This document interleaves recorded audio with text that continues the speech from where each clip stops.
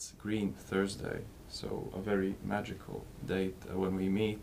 Also a very magical person, Daiga Auziņa-Melalksne, who is the, well, you are the chief in a sense of the Nasdaq Baltic, and a lot of experience in the markets, a lot of interesting publications on the future of markets, as well as, you know, the European, well, yeah, shared market and how it can impact, and really, so how sustainability comes into play of all this, and I think for a polished financial professional, indeed your opinion is of value. So perhaps the first question is maybe something that our listeners might be interested just to know quickly: what the hell is going on in the markets right now? Just like the, in a sense, the volatility, and perhaps what are the mechanisms, like the general mechanisms that influence the markets, and to what extent people need to be afraid? I believe there is only one thing that is certain in today's life and business. It is that things are not certain, you know. So the only certainty is uncertainty. So I think what's happening in the markets, we'll probably see and can sort of judge looking at it retrospectively, yeah. But we know that after very fantastic years in market during the COVID time, where all the equity investments were growing, we have seen decline already end of last year and beginning of this year. And of course, war in Ukraine is a very important factor that adds to this uncertainty. Therefore, of course, investors are concerned with what is happening. But markets are cyclical, and I think actually if you are investing in stocks, then given that now markets have declined, the smart choice is not to sell your investments, but just do the opposite. Buy some investments that you believe in at more attractive price than you could have done, let's say, last year. And can you maybe comment how did COVID and then invasion in Ukraine influenced the stock markets? Were there any trends that you noticed immediately? What happened? Perhaps specific sectors that might have been affected. I think when COVID, I believe when COVID started, we saw a very deep decline across markets, across all sectors, and across all companies.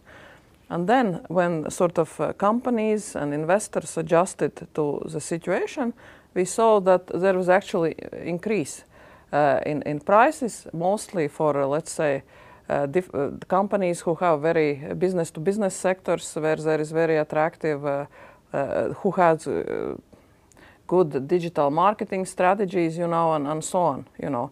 The companies, let's say Zoom and so on, who were able to adapt and offer products that were needed, you know, for businesses at that time. So I think the recovery from COVID was very quick. And actually for markets and for stock exchange operators such as ourselves, as Nasdaq, for us the main task was to keep markets open.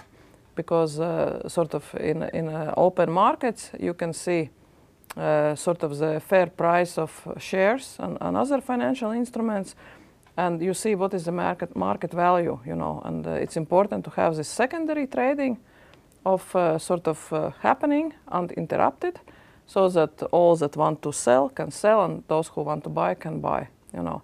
And for us as market infrastructure, it was very important to stay, you know, open and available to our customers, and that's what happened. And let's say another sort of thing after this markets recovered some, of course businesses still needed capital for expansion, you know, and of course you come to market because you have growth strategy and you need additional capital to finance your growth. And there were also plenty of investors, also on retail side, private individuals, who had a lot of time that they were spending at home, and they were thinking about investing. And so therefore I think at the end of COVID in general markets are performing very well, companies were able to attract capital. There were investors who wanted to invest. And also sort of maybe one of the things when a company wants to become public is a lot of roadshows that companies do, meeting investors, institutional investors, and so on.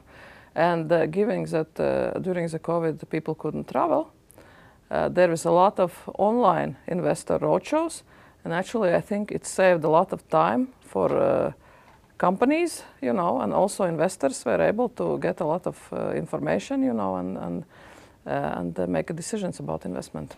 You have talked about, well, of course, an initial public offering requires public communication. And what you have said is that, of course, companies they want to attract these investments, these people, these also corporate investors by, you know, virtue signaling of today's the values of being sustainable, being inclusive, being equitable.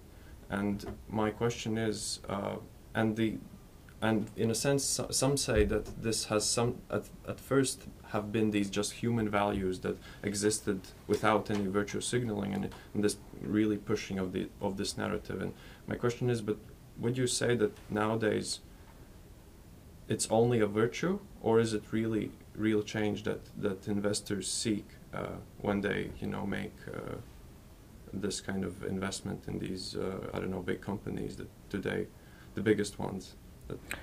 Yeah, I think it's sort of it has changed, you know, during the past couple of years, you know, that investors become more demanding about sustainability, about you know, different environment, you know, governmental, social policies that companies have, and they are able to be more aware of it because of development also of social media, you know. And companies are becoming more and more aware that they have to not only think about what shareholders want, you know, or founders want, but also think more about stakeholder relations, you know, how they communicate with broader public.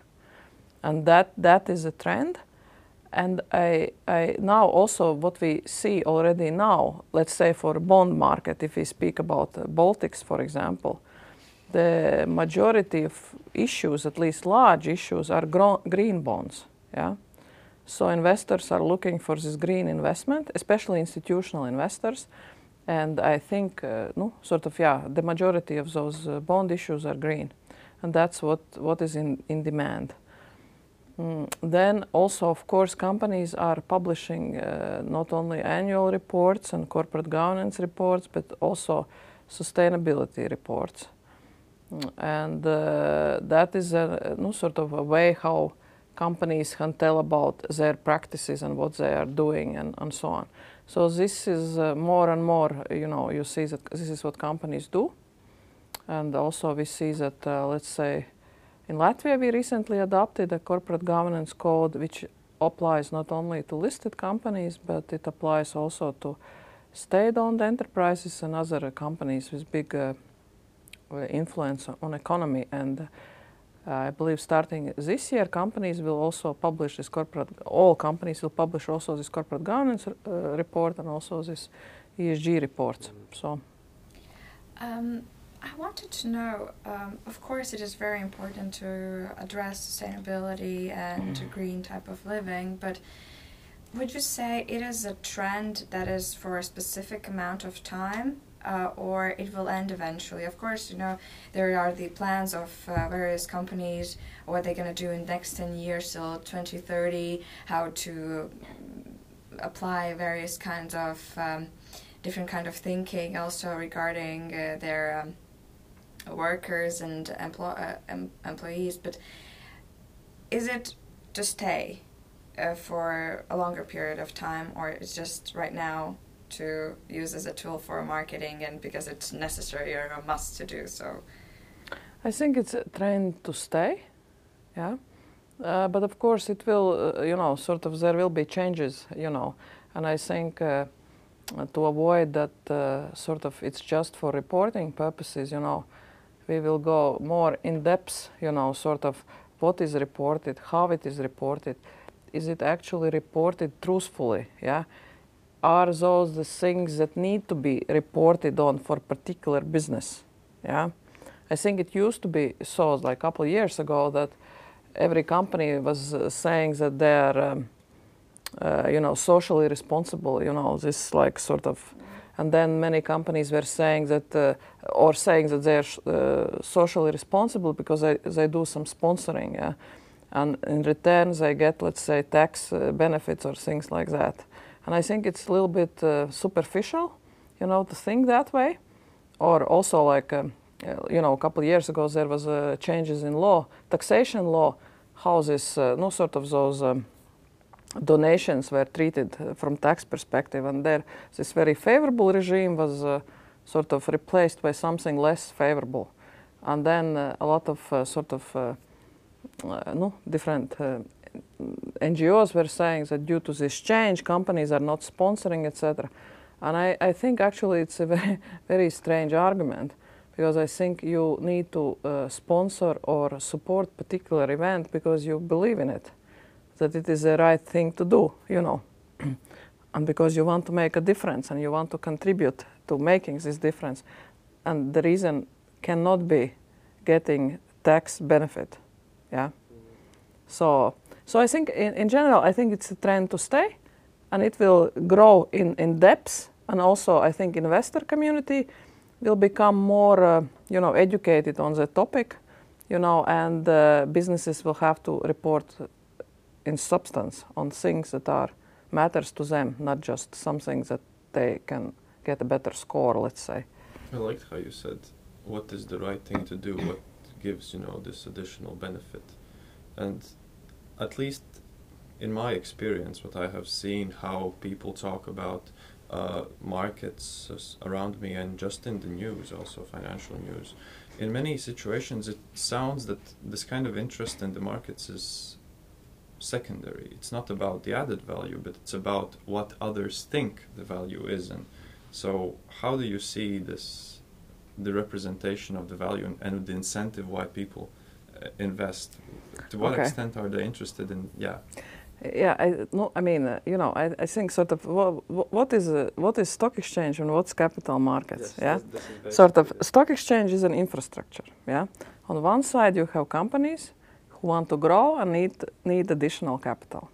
On the other side, you see private individuals and institutions who have money and want to turn this money just from being in deposits.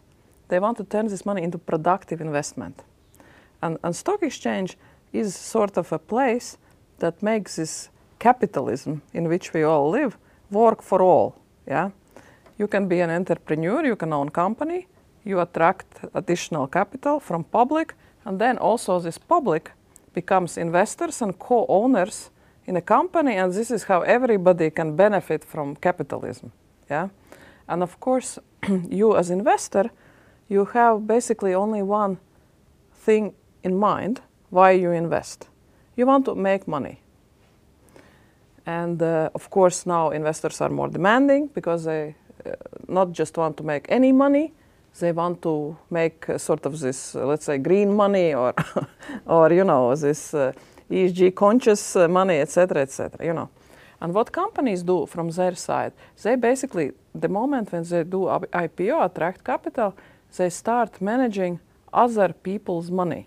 Yeah?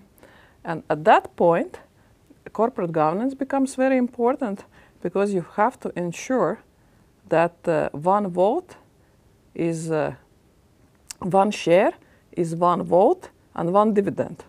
Yeah? And of course, you as investor, you invest in business. And business is associated with risk. And it's an equity investment, therefore, if the investment is successful, you become richer. If investment fails, then of course you lose that money. But what is important for you as investor, when you understand all the risk, so that nobody steals that money from you. Yeah, it has to be, like I said, one share, one vote, one dividend. Yeah, yeah. So therefore this corporate governance and on all those activities. Corporate governance and also ESG reporting and etc., etc., etc. And when you as investor say, okay, I don't like this company anymore, or I want to invest someplace else, I go to stock market and via secondary trading, I sell the shares. Yeah? And what company gets, if company is public, a company can attract capital not only one time, but also second time and third time and fourth and so on and so on. The moment the company attracts capital on stock exchange, it's again, company becomes more transparent and so on, more competitive and so on. And then also bank lending and all other options for the company is available. Yeah? Company founders, what they gain, they get this market value. Yeah?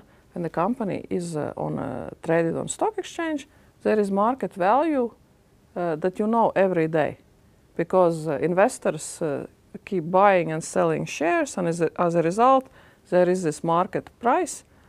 And if you multiply, let's say, price for one share with shares outstanding, you get this market value. Yeah? Company owners, again, they get liquidity, meaning that if somebody from founders wants to exit, etc., they can do it via stock market, yeah, in a transparent way, and they can sell their stake or reduce their stake for this market price. Mm-hmm.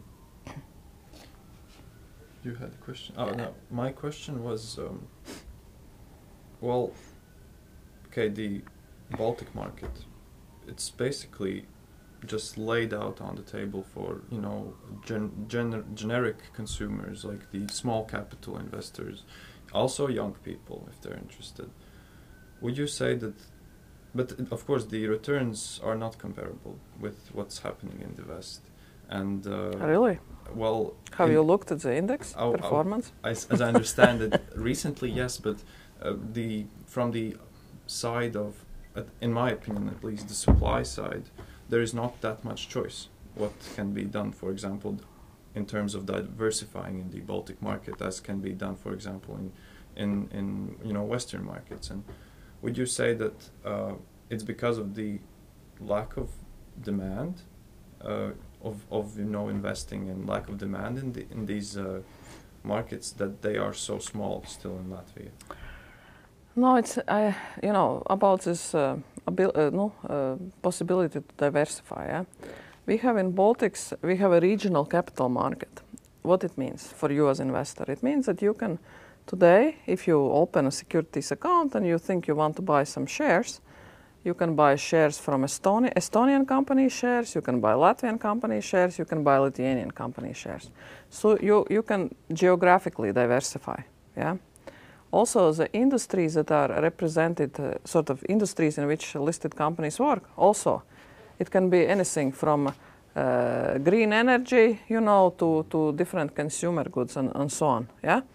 So, of course, I agree that sort of maybe the choice is not, there are not that many companies listed today. Yeah. But we have to look at our history.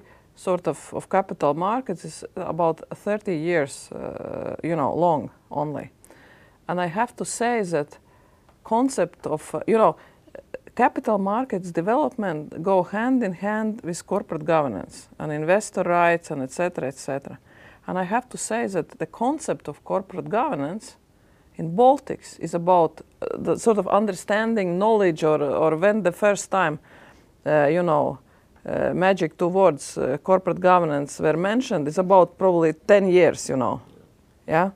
So we have, it takes time. Yeah. And not any company can be listed and not any company should be listed. And in past, of course, we have had different companies and the majority owners sort of didn't know why they are on the market, and maybe some of them still don't appreciate this fact that they are on the markets, and they don't understand why I have to share. Let's say they think I have invested all the money in this company and I am the one who is sort of represented on board or supervisory council, and I am the one who is doing sort of everything, and why should I share it with minority investors, yeah.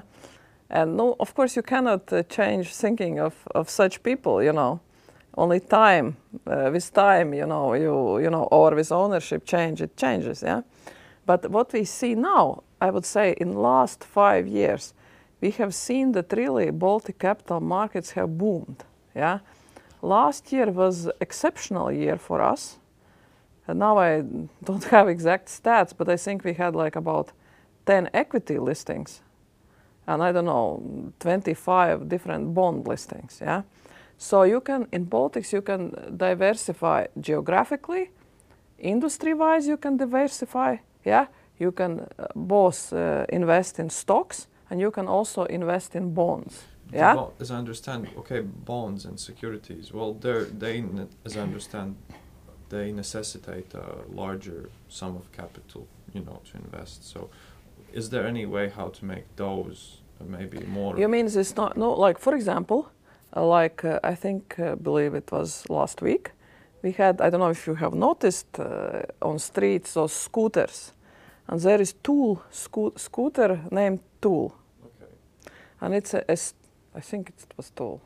I think I have seen this. Yeah, exactly. So it's a company that not only rents the scooters, but they also build the scooters. It's an Estonian company. So they recently attracted bonds, 3 million, and they want to, and the money is to expand in Latvia, their business. And the nominal value of those bonds were 500 euros, yeah? Which is a little bit less because usually it's around 1,000. You know, euros is one bond, yeah, and it's nominal value. But it offers very attractive interest rate, 10%, you know, and there is broad selection of different, you know, bond issues and so on. But yeah, I agree. No, sort of, I think 500 is the smallest nominal that you can buy. It's just funny how I compare it with the, you know, minimum wage in Latvia. And it basically means for, you know, an average person, it means just giving one, even before taxes, like giving 1 month of it. Yeah, but I think, you know, but it's like if you receive a minimal wage, then and of course if you're a student and you receive minimal wage and you live at your parents' house, then of course you can do investments, yeah? But if you're an adult who makes a minimal wage, then probably there is not much room for investment, and also probably you shouldn't. Because the first of all, you should have some security, you know, some money for, like unexpected situations in life, etc., etc. Is it also like a measure against volatility, would you say? Because, you know, smaller investors may be also more impulsive in their decisions. Yeah, no, I think sort of, first, I think smaller investors should invest long term, yeah. Because in long term, there will be positive returns, yeah, because stock markets fluctuate. And therefore, when we started the conversation, I said perhaps now when the markets are down, it's a good time to buy something that you feel, sort of, that you think it's a good investment or a good industry or good company and something. Now, because, you know, the theory is simple. You buy when the prices are low and sell when they're high. But when they will be low and when they will be high, and when is this lowest or highest point, you can only judge when you look retrospectively at the history. That's why it's really important to average the cost of. And I think also, sort of, yes, markets are down, but if you have carefully selected the shares in which you invest, and it doesn't, they are not, let's say, given today's context, yeah. Their business is not neither in Ukraine, nor in Belarus, nor in Russia.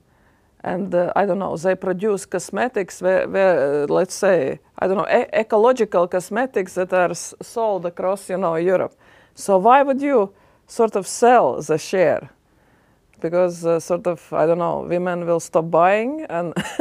I think, and this is what I was talking about, that people have this, you know, the secondary fear about an interest in markets, not about the real value and the, you know, how I value that company, for example, but it's about, okay, what others think how they value the company. No, yes, but like, you know, when you invest for your own reasons. So write down your reasons why you have invested in that particular company, you know. And then again, you know, sort of, would you like, on any other situation in your life, would you ask advice for those, from those people, sort of, why you think would you value their advice on any other life situation? And if it's sort of, you know, it's not the case, so why would you follow the crowd in such, you know, situation when your money is involved and everything? Because you don't believe your judgment as good maybe as others. Because that you think, okay, maybe those people know better, and then you just rely on them, not to rely on yourself, and then you don't blame yourself afterwards if you're wrong.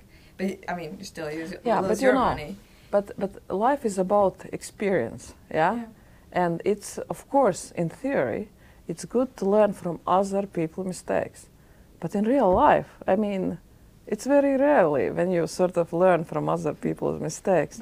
You mostly learn from your own, and especially if you're at young age, you know. No, I mean, who hasn't made any mistakes? No, I mean, everybody. We all do.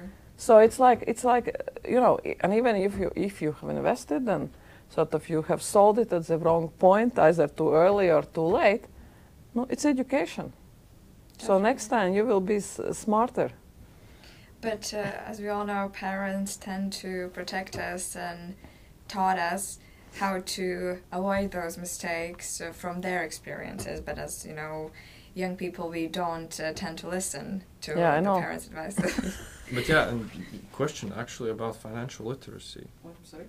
Yeah, to what I think for many people, of course, these financial knowledge is not something that you just, you know, share on, you know, on a casual Friday night. It's quite sometimes it can be a heavy subject for some people. So my question is, how can we improve this financial literacy for people, given the absolutely, I think, amazing fact that I think half of the population, at least in Latvia, don't have really savings. They live paycheck to paycheck. So what's about that? What's about financial literacy? Yeah, financial literacy, of course, is a very serious sort of topic. And I honestly, from what I have observed, I actually think that younger generation, like my son, for example, is 19 years old now. I haven't spoken to him about investment or anything else, but he has learned himself, you know, if the person is interested in, you can learn yourself, you know, nowadays, you know, I mean, you can educate yourself, you know. And I think young people are, they maybe lack experience, like you said, you can make, you know, judgment sort of errors, but in general, I think have a good understanding, you know, sort of. And the fact that we are having this discussion, you know, it also testifies, you know, that, but I think the most problem is actually with people who are like 30 plus, you know, I think because no, they haven't been taught in school about it, you know, and no, somehow haven't learned it, you know. It was just no different generation, but sort of I think let's say if we speak about Latvia and Baltics in general, I think we see a lot of also different like NGOs such as Financial Literacy Society, you know, where also Nasdaq is part of, where we educate. There are different seminars and etc., where we educate people about investment and so on. There are very interesting sort of. There is this Estonian 20 years, no, maybe 30 years ago.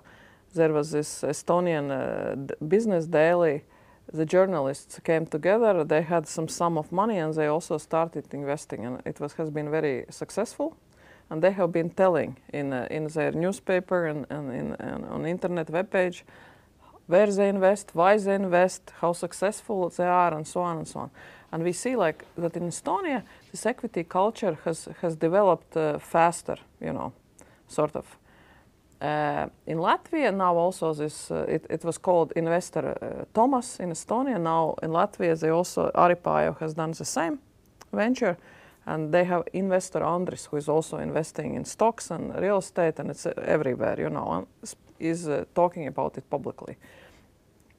Yeah, so this is and also I think how to develop this. I think this how to develop equity culture and why it is important is sort of, like you said, there are a lot of people who make minimal wage and etc. and sort of don't think much about the future, And I think it's in a way we have inherited it from Soviet time. Yeah, this thinking that somebody will take care of me, when I am old and so on and so on.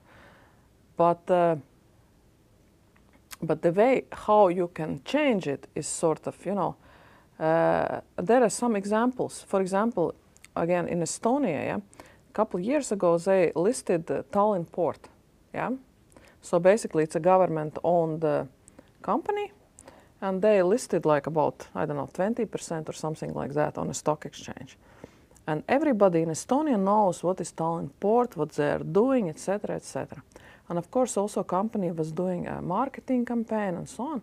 And at the end, there were like 15,000 investors, Estonians, who invested in Tallinn port.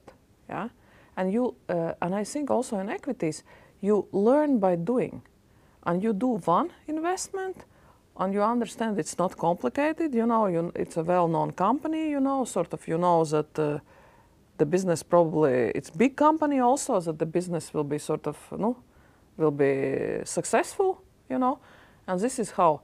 And now in last fall, there was again in Estonia, Enefit Green. It's a company. It's a green part of ST Energy, sort of very again trendy investment, and also in today's context.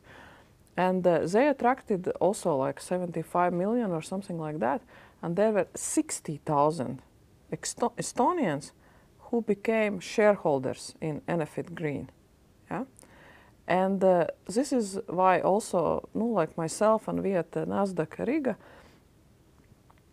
discuss and talk a lot also with government that those state-owned companies that we have very many also should be partially listed, because by listing such big companies you also help to develop this equity culture, and there are many benefits. So it's local equity culture, and then again you invest and you start taking ownership of your future, of your life. You start saving. You invest, you have some purpose, and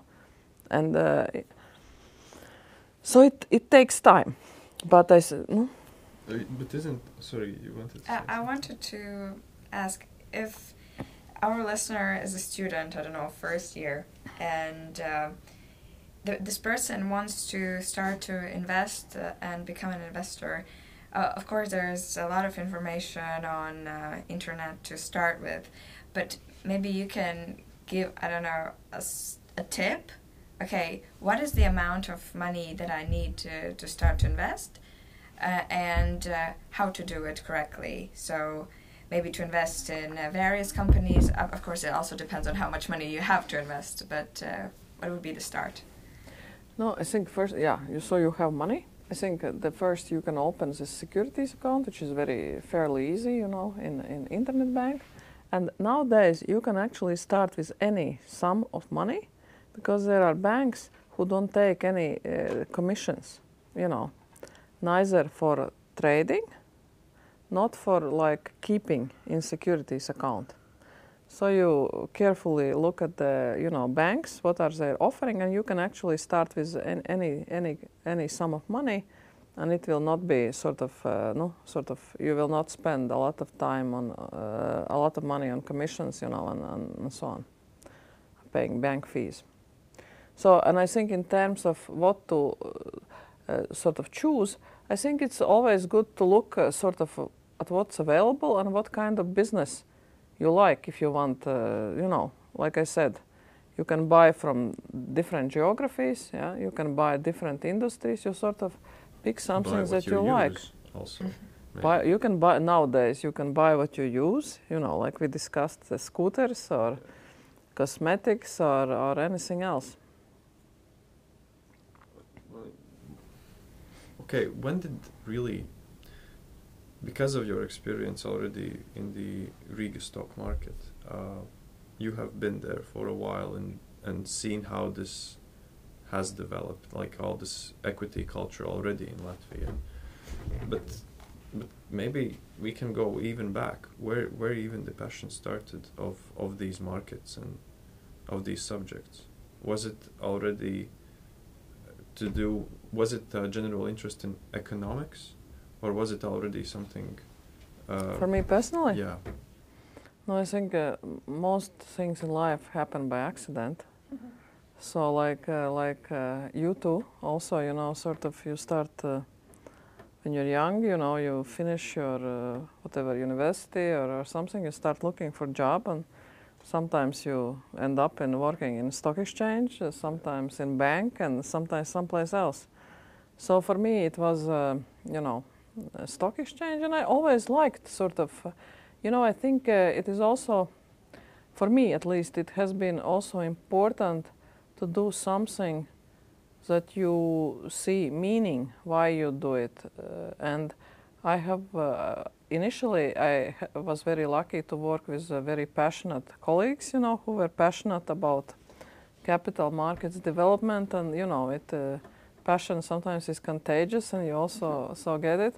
And I think it just, I see that there is a role that stock exchange can play in economic development in Latvia, and also in politics, and also in the Baltic Nordic region, you know. And also if we look at the Europe at whole, you know, at large, we see that actually capital markets in general are, I would say, underdeveloped. Yeah, because in Europe it's mostly it's bank financed economy, and if you look at US, then it's of course sort of capital markets financed. And the one way how you measure sort of this development of capital markets is market cap to GDP, this ratio. And if, let's say, in US it's like 200, and so, you know, then in Europe, on average, I think it's around 50%. Yeah, so you see that there is a lot of room for development. And maybe just few countries with exceptional results. It's United Kingdom, it is, I think, Swiss, and also Sweden, actually. Yeah, where this market cap to GDP exceeds 100%, or no, is close to that. And when you sort of look, for example, at Sweden, yeah, you see that it's a sort of, you like this economic development there, you know, their capital markets are booming, you know, there's a lot of great companies, you know, who are developing, exporting. It's in general a very wealthy nation, in a very sort of very developed investment culture. I would say that in Sweden there is one of the most developed investment or equity cultures across Europe, you know. Sort of that's something that you want to sort of follow, yeah. And why sort of, and this passion, I think it's, you see that there are many companies, you know. It used to be so that we have had always, you know, before 2008 crisis, you know, banks were loaning to any business that now they would never loan, you know, and therefore there was this financial crisis and so on. After that, banks became pickier, you know, about the clients. But again, for example, in Latvia, there always have been very many banks. So if Swedish banks didn't give you a loan, then you could go to local banks and they would loan you money, yeah? Higher risk. Yeah, and you know, they would look like at this corporate governance like, no, through fingers, yeah, sort of, wouldn't be so, how you say, difficult to convince them to loan you money, you know. But now the number of banks has reduced, you know, again, due to, you know, many reasons and so on. And you see that there is now like a lot of businesses were found, like let's say they are maybe 5, 10, 20 years old, yeah, where the founders still want to be very active, you know. At this point they probably are small or medium-sized businesses, yeah. But the founders, they want to have visibility for their business. They need gross capital, and they are not afraid that there would be other smaller shareholders in the company, and they are ready to treat them like, you know, you would treat your family members, yeah. And you see that there is this new generation of entrepreneurs growing, and for them, capital markets and stock exchange is I would say, almost only option to develop. Yeah, and it used to be so that stock exchange was just for big companies, etc., etc. But now, during the last 10 years, we have seen trend that there are smaller alternative markets open, and the smaller companies can come and attract capital. Like, for example, one of the success stories, if we speak about Latvia, is Mother Cosmetics. Yeah, and at the moment they started I think their turnover was around 6 million euro, which is not a big profit. I think was around 1 million, and now it's like, I don't know, recently it was like 16 million turnover and profit like 3 million or something. But the market cap or market value of the company now is around 100 million. And when the company started 4 or 5 years ago on stock exchange, the market value was around 30 million euro. So company has successfully developed. They have different good products that meet today's customers' demand, all this green and ESG and this angle. They have very successful digital marketing strategy, and during the COVID, they just expanded, quite a lot. And you see, and the business like that, it's very exciting to help such businesses grow. And for them, this transparency, visibility that offers stock exchange, and also the fact that when they meet their clients, they can say we are Nasdaq listed company. It gives them a lot of credibility, etc., that you wouldn't have any other way. Yeah. This Nasdaq listing is a sort of a a quality mark. Standard, yeah, and that's for many of also that we have mentioned already today, like different bond issuers and also equity issuers, small companies, and for them it's very important. Are you investing yourself? I cannot invest myself. Good question, actually. But I work for Nasdaq, and Nasdaq itself is a listed company, and every employee in Nasdaq is also a shareholder. So I own Nasdaq shares. And that's the only one you can own. In essence, yes. And also, speaking about this inclusive growth and inclusive development that we covered, like ESG and etc. If company is listed, it can also issue stock options for employees, because again, the companies that I named, like recent listings, Madara, Virši, Delfin, etc., they all have also stock options for employees. So basically, you can turn your employees also into company owners, shareholders, and that changes mindset of employees, because also Madara owner, one of Madara owners was saying that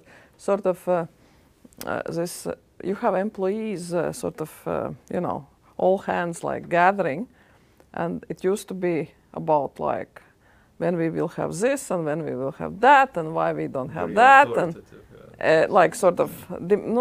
and then after this they introduced this shareholder program, the discussions became different. How can we develop business? How can we save on this resource or that resource, etc.? And that's changes, and of course, all the competition for top talent is very important, to any business. And by having those stock options, you can actually attract people. Yeah, first of all, you can motivate them by result. So let's say we achieve this and this result in 3 years. You are still an employee in this company, and you will receive, 10, 20, 50 shares of the company. Yeah, and that's very motivational, and that is very unique to listed companies, because you have a market value. And if you are listed, you receive your 100 shares. You see that the value on market, let's say, is 20 euros, yeah? And you can sell, or you can hold it and let's say, and hope that maybe in a couple of years it will be more, and you can save that way. But if company is not listed, then you don't have this fair market value. You can order valuation of company, but it always can be subjective.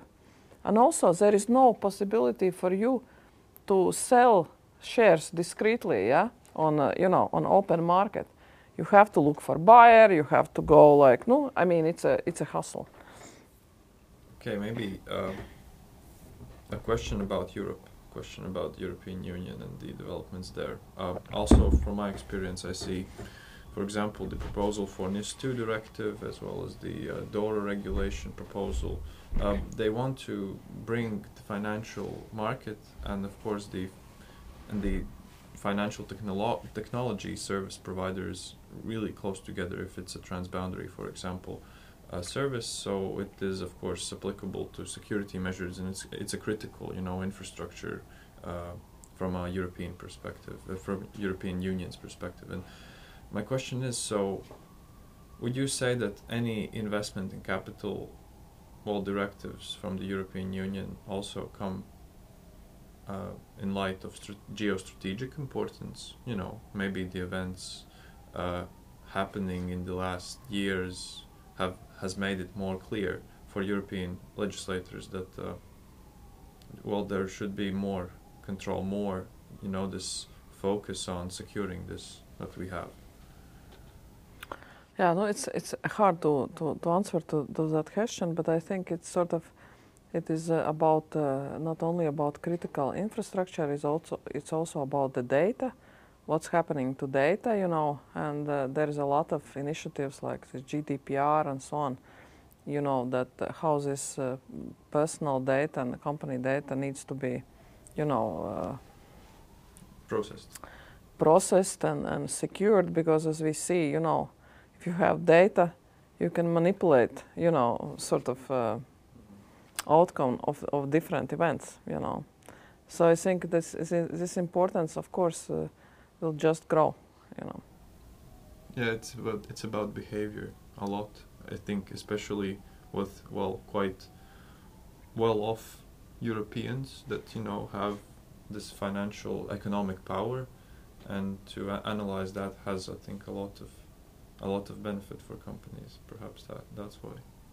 We touched upon sustainability and green thinking, and I also wanted to say that a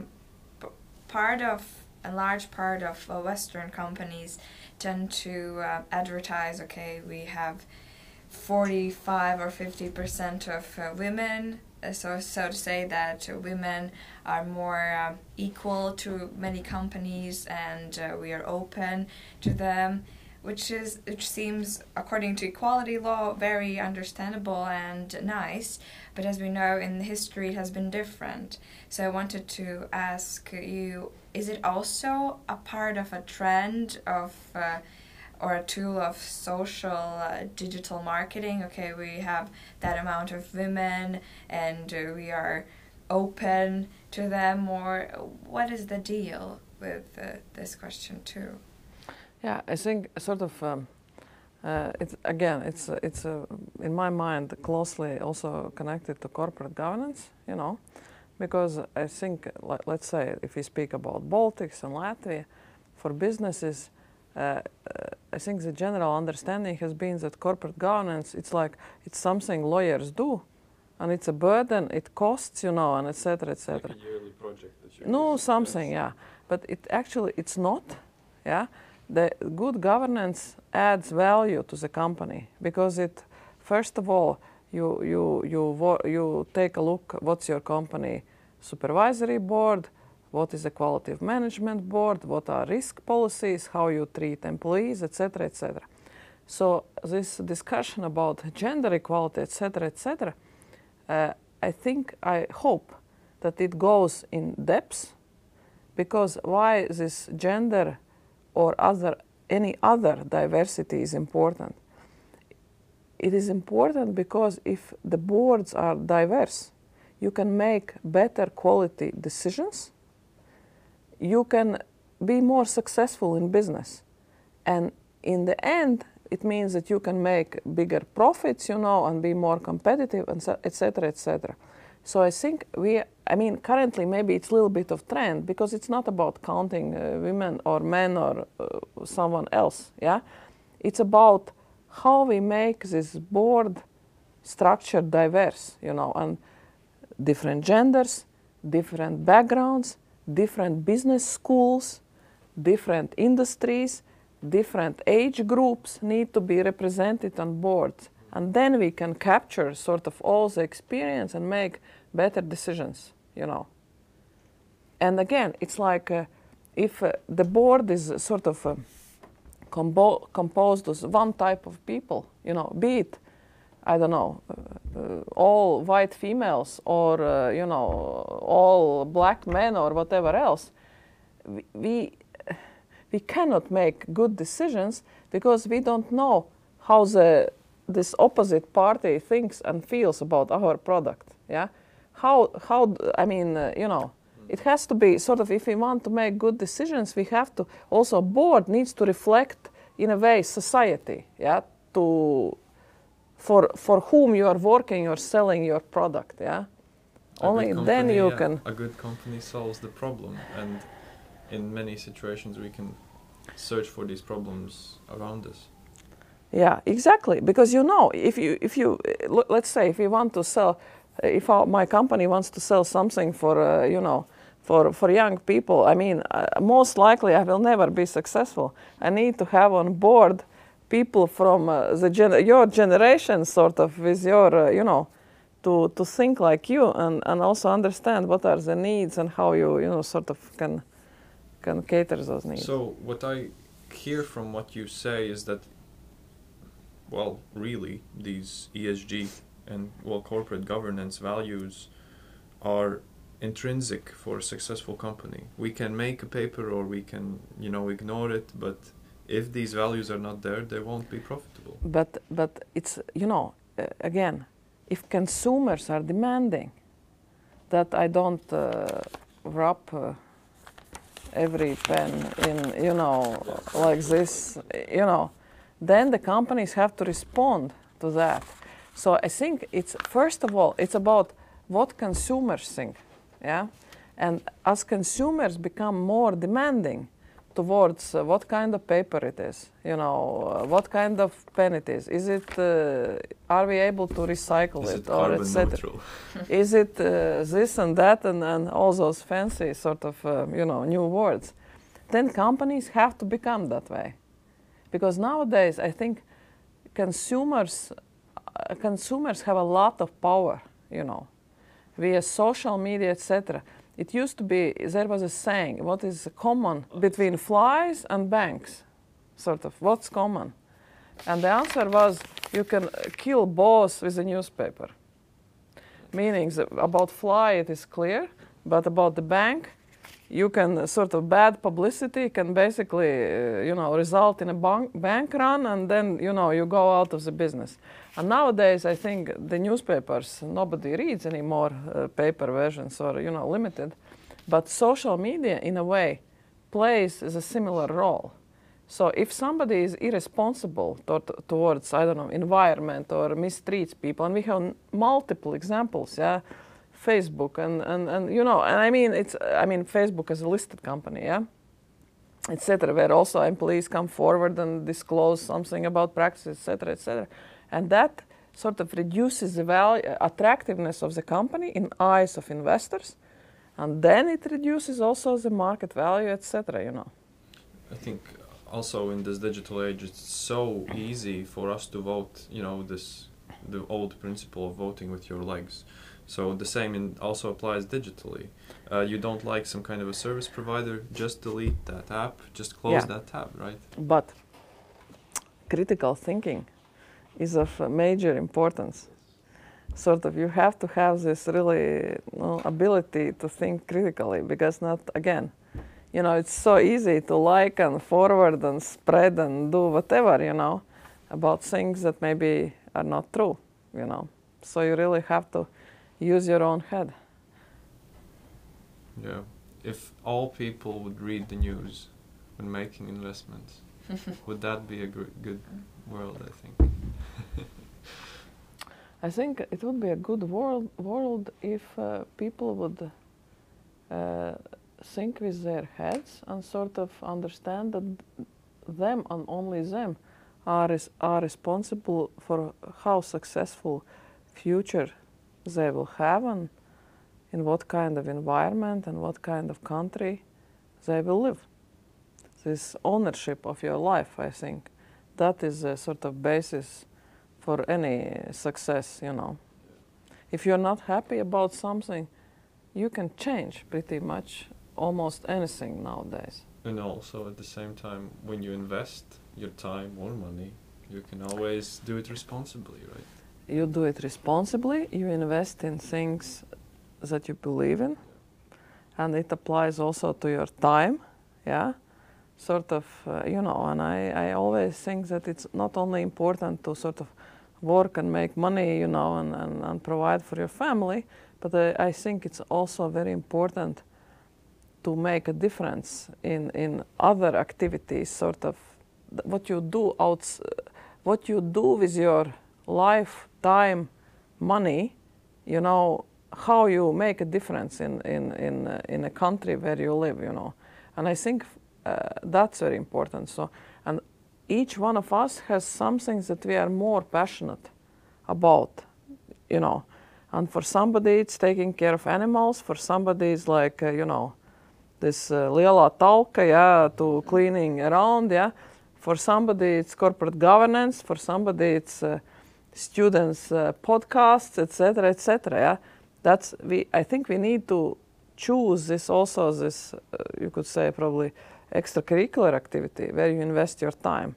And that's how you make your life better, because you do something that you really like, and hopefully it matters also to other people. You make their life better and you inspire them to do their thing. And to add their value to the world. So. Exactly. And you know, because it's nobody else, it's us. Only us, we can make this a great place to live and you know, and develop business and so on. I think that this is a great end note to our interview. Very uplifting. Yeah, and maybe, except you have something you would like to add or maybe ask to us, but otherwise it was very eye-opening, so to say, about stock market and how we can start to live on and work on our dreams. Thank you. Thank you.